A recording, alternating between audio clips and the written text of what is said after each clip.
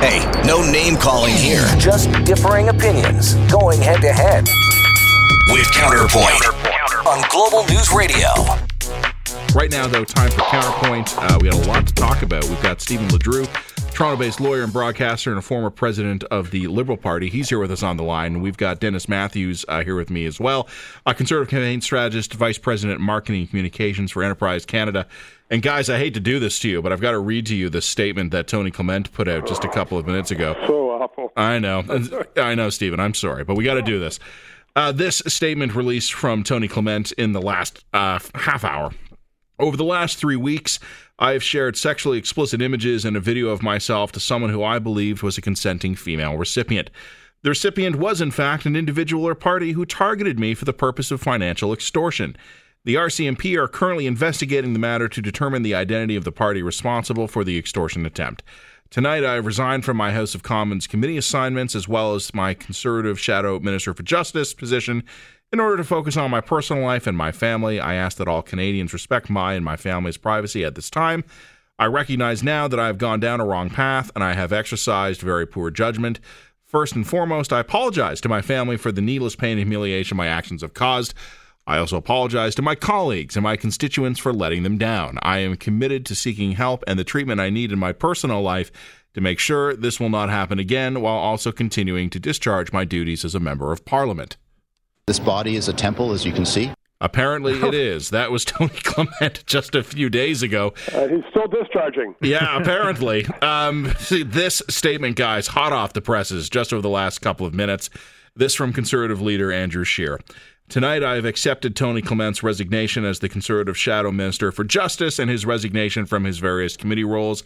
While I'm greatly disappointed with Mr. Clement's actions, I am encouraged that he has decided to seek help, and I wish him all the best in doing so. Dennis, I'll start with you on this one, just because you and I had a quick minute to talk off the air about how there have been a couple of these over the last couple of days. On Friday, Jim Wilson, the Ontario Labour Minister, resigned to seek addiction treatment. Global News reported first yesterday that, in fact, there had been allegations of sexual misconduct against him. Senior advisor to Premier Doug Ford, Andrew Kimber, also apparently resigning on Friday. That story basically completely obscured by the Jim Wilson story until the morning of Monday morning. And now Tony Clement. So you and I were joking a bit off the air. Perhaps all men everywhere should just throw their cell phones away. We're not doing anything good with them these days. Yeah, if I was working on a Conservative campaign, I hate to say it, I think I'd have a no cell phone policy for all the guys, as unfair as that might be. But, look, on the Tony Clement stuff, it's sort of hugely disappointing because Tony Clement's somebody who actually should know better. And, I think in fairness, there's a difference here between some of the first two cases you talked about and Tony Clement's here. At least they're, saying it was sort of what he thought was, it wasn't anything sort of untoward with the woman he was extorted. But, he should know better. And, and he should know better, especially because Tony Clement's a very prolific guy on social media. He's all over Instagram. He's all over Twitter and everything.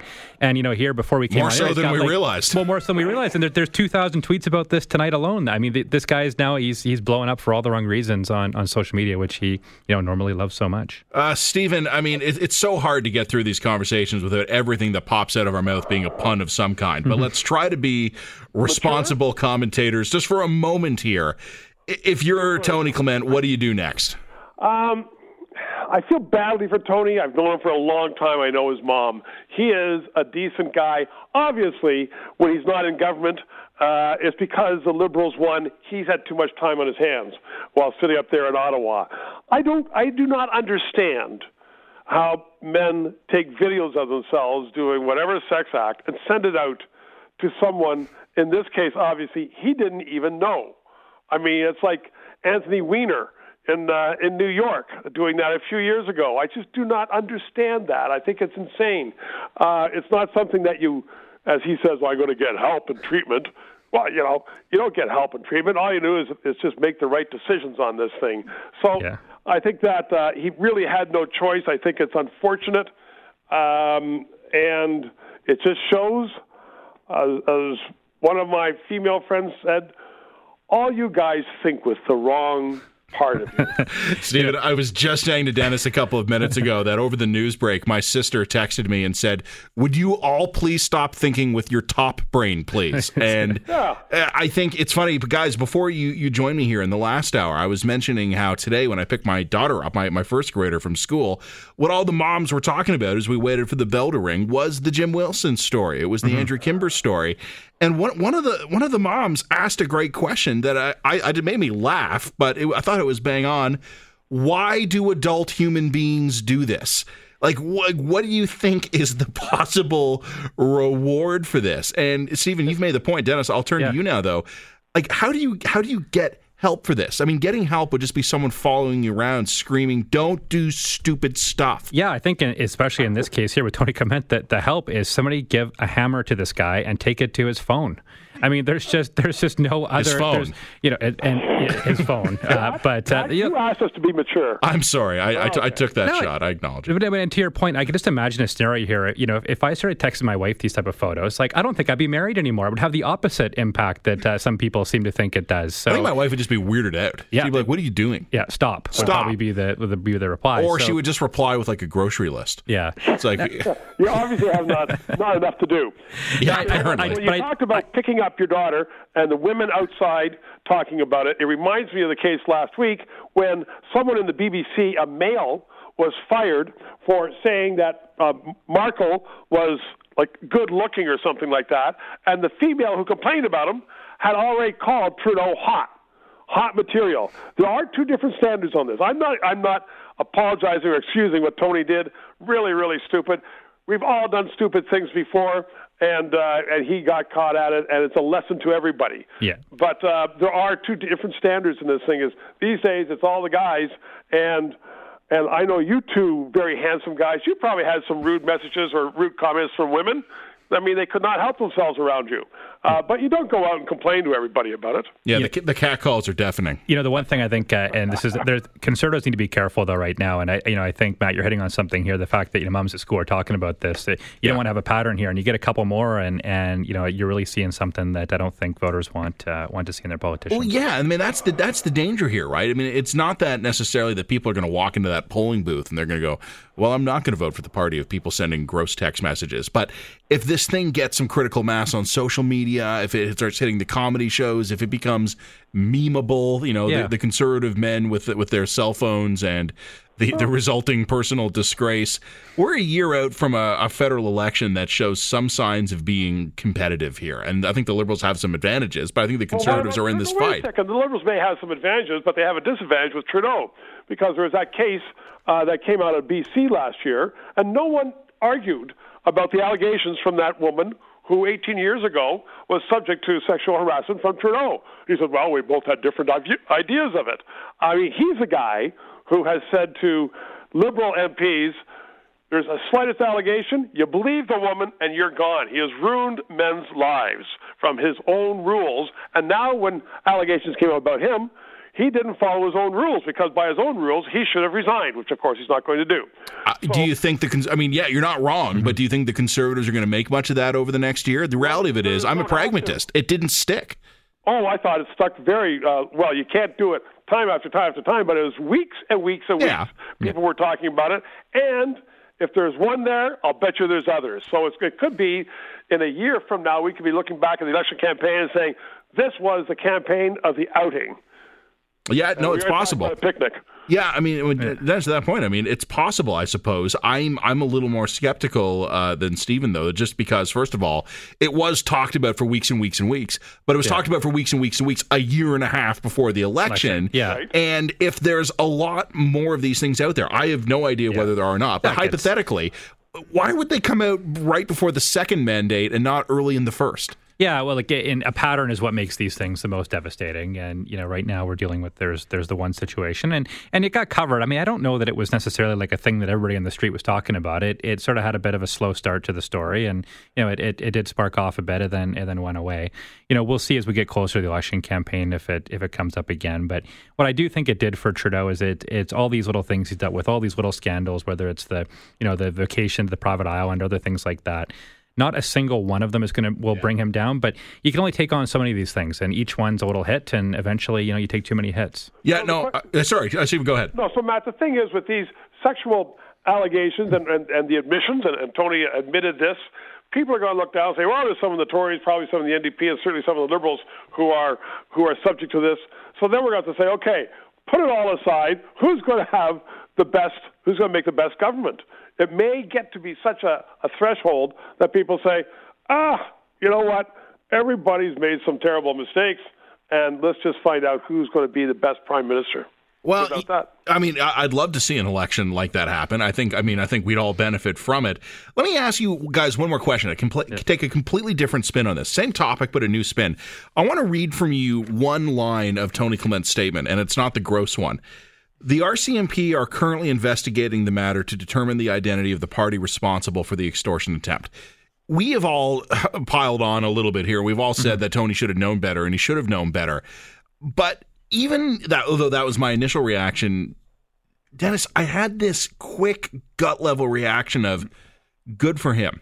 You're being extorted. It would be very easy to panic and just pay someone off. I don't know whose idea was it for him to walk this over to the RCMP, which must have been the most awkward conversation. Well, second most awkward, because he would have had to explain this to his wife. But I still think he did the right thing on that. Yeah, I 100% agree with everything you just said, and that's why I do think this is different than a couple of the other, texting and sort of sexual assault allegations that we've been talking about earlier in the show. This one does seem different, and I think what at this stage it appears Tony Clement is guilty of is bad judgment, and maybe we'll find out some more over the next little while. But it's sort of clear he's doing the right thing, and you know what, I read his statement from top to bottom, and that kind of been an easy statement to write and put out, and he's trying to do the right thing here, and obviously in a bad situation that he put himself in.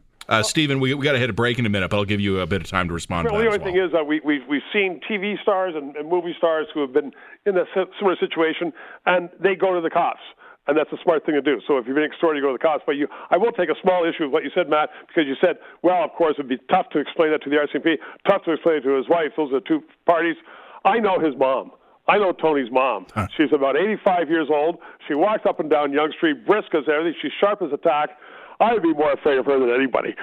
Understood. Yeah. No. She is a weapon with a smile on her face. She's lovely. Well, now hopefully maybe we can find out who the extortionist is and unleash her on that person. Or him. Yeah, maybe so.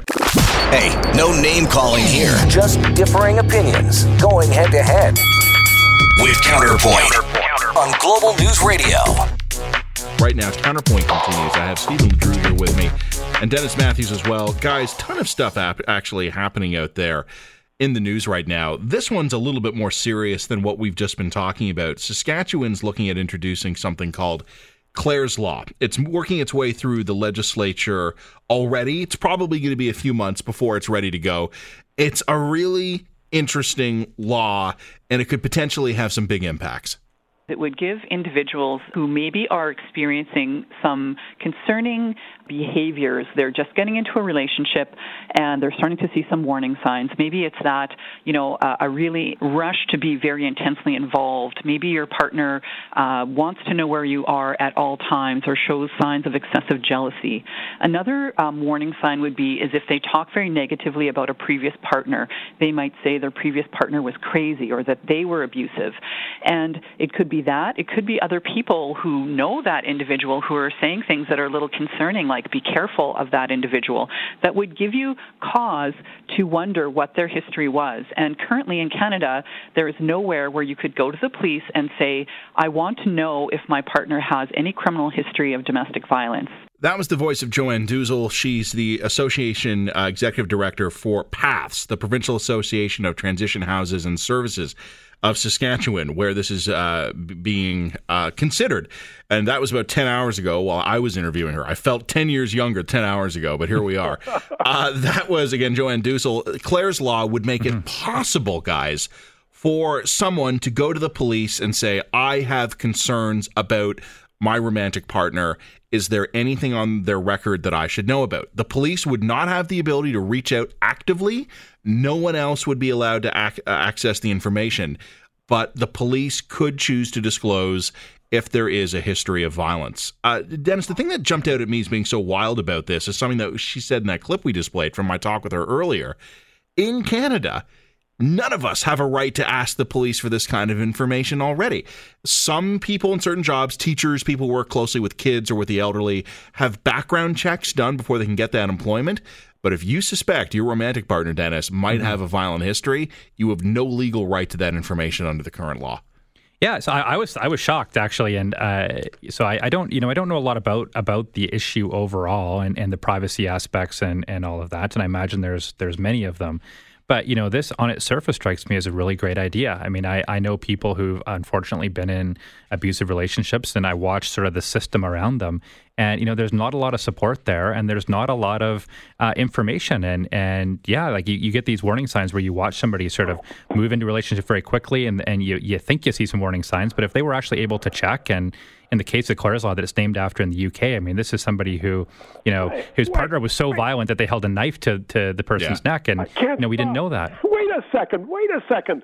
That woman, she gave, I think, 3 examples, which should be warning lights for anybody in a relationship. Mm-hmm. And she said, so you want to be able to check it out. Hey, if you have those 3 warning lights, or one of the 3 in a relationship, you should have some common sense. Where is the common sense in this? This is the stupidest law, or one of the stupidest laws I've ever heard of. Because where is the government? Where are the police suitable to get into another area of domestic situations? And then the cop's going to get sued by the man or woman who was complained of, saying, well, you had no right to do this. It's ridiculous. If you're in a situation or getting into a situation and you have a concern about the potential date or mate or whatever it is that you're getting into, you know what? If there's a light going off, you go the other way. You don't need a cop to tell you that, oh, yeah, I mean, this guy slashed his wife 10 years ago. Have some individual judgment on your own, and don't get another area of the government involved in, to quote a famous Trudeau, the bedrooms of the state. Yeah, you know what? I agree with you insofar, Stephen, is that, I mean, if you have enough warning bells going off in your mind that you're going to go and ask the police whether or not your partner is dangerous, you might already have all the answers you need about the viability of the relationship. But what was interesting is another part of the conversation I had with my guest earlier today, Stephen, was I asked her, she spent 20 years in frontline work in women's shelters, crisis center, things like that. I said to her, what would happen if a woman came in and she'd been beaten up by her partner and she's like, oh, well, he told me he lost his temper, he had a bad day, he promised me he'll never do it again. I said, what would you be able to do if you knew that that man had a history of doing this to all of his romantic partners? And she said, under the law, absolutely nothing. I would not have the legal right to disclose that information. I don't know if this system's designed logistically to work, but I think we might be on the right track, at least in how we're looking at this. Well, I think that again, I disagree with you, Matt, because you have an idea, and you know, if they say this is a one-off, a bad day, then again, let their warning lights go on and make your own judgment on this thing. You don't need to be told, well, this jerk has done this 10 times before, or even once before. But there are all types, and we all know them. There are all kinds of people who are in these relationships that have all kinds of warning signs, and they stick around for a whole host of reasons that are unhealthy. And they aren't going to leave because the cops tell them they did it before, because so many of these situations, as the 3 of us know, and your listeners know, there are women in those situations, and they, for some psychological reason, they don't get out, even though they know they should. Or economic or physical safety. There's a lot of reasons. But I think anything we can do to have extra warning signs or extra things available, and maybe there are some legitimate privacy concerns and others that have to be addressed here, but I think the intent of what they're trying to do and give people an opportunity to check if there's been a history in the past, if you have a suspicion that somebody's been arrested multiple times or other things. I mean, I think in a way a partner has actually a right to know that themselves. I'm not trying to protect the creeps. I'm not doing that at all. My point is that do not rely on the police to tell you whether the guy is a creep or not. Guys, we're down to a couple of minutes here, but I wanted to put this question to you. Obviously, one of the stories that's happening, and it's big all over the world, didn't have a chance to talk about it today because that whole Tony Clement thing. But we have midterm results starting to come in. While I've got you here, I'll just get a prediction from you both. And I'm going to ask you the same question I asked some guys I was talking with earlier in the show. I want to ask you a prediction in a two-pronged way here. What do you think happens tonight? And what do you think happens next because of what happened tonight? So, Stephen, what do you think is going to happen tonight, and what do you think flows out of that? Well, I think it's going to be, it looks like, I've been watching it like everybody else has been and listening to it. It looks like hand-to-hand combat in various states and various Senate and House races. I'm just noticing that Ted Cruz in Texas looks like he's going to go down. Texas may go Democratic. So I don't know if there's going to be any big rules out of this. I think that no matter what the outcome, whether the Republicans keep the Senate, and even if the Democrats, make big rows in the House, Trump is going to Trump. He is just going to be saying, well, if I won, it's because of me. How fair am I? And if I haven't got all this, it's because of, the rotten Republicans who didn't work hard enough. And I don't think there's going to be many changes over the next 2 years because one way or another, he's still going to be that big booer out there, talking about how great he is.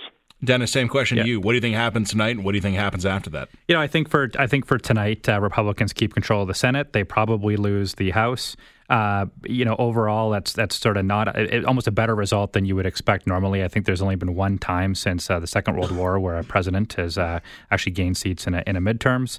But what does it mean going forward? I'm not sure it means a ton. It's probably going to mean some more gridlock in Washington, but it's already a kind of a gridlock town to begin with. Mm-hmm. But midterms aren't necessarily a predictor of what's going to happen in the presidential election. No. So I don't think we'll know a lot about what it means going forward, other than more gridlock in Washington, which is what their system seems to produce all the time. For Canada, Dennis, it's probably not going to have very much impact at all. No, I don't think for Canada too much impact. Except for the headlines, and just say, well, what do they say next? Well, guys, just from my own 2 cents, I tend to agree with you both, and if it has no impact on Canada, I will be totally cool with that. Like, if we walk away without any further impact on us, I'm a happy guy. Guys, thanks so much for your time. Good to talk with you. We'll do it again sometime. Always a pleasure. All right, thank you. Stephen LeDrew, Toronto-based lawyer and broadcaster and former president of the Liberal Party. Dennis Matthews, a conservative campaign strategist and vice president, marketing and communications for Enterprise Canada.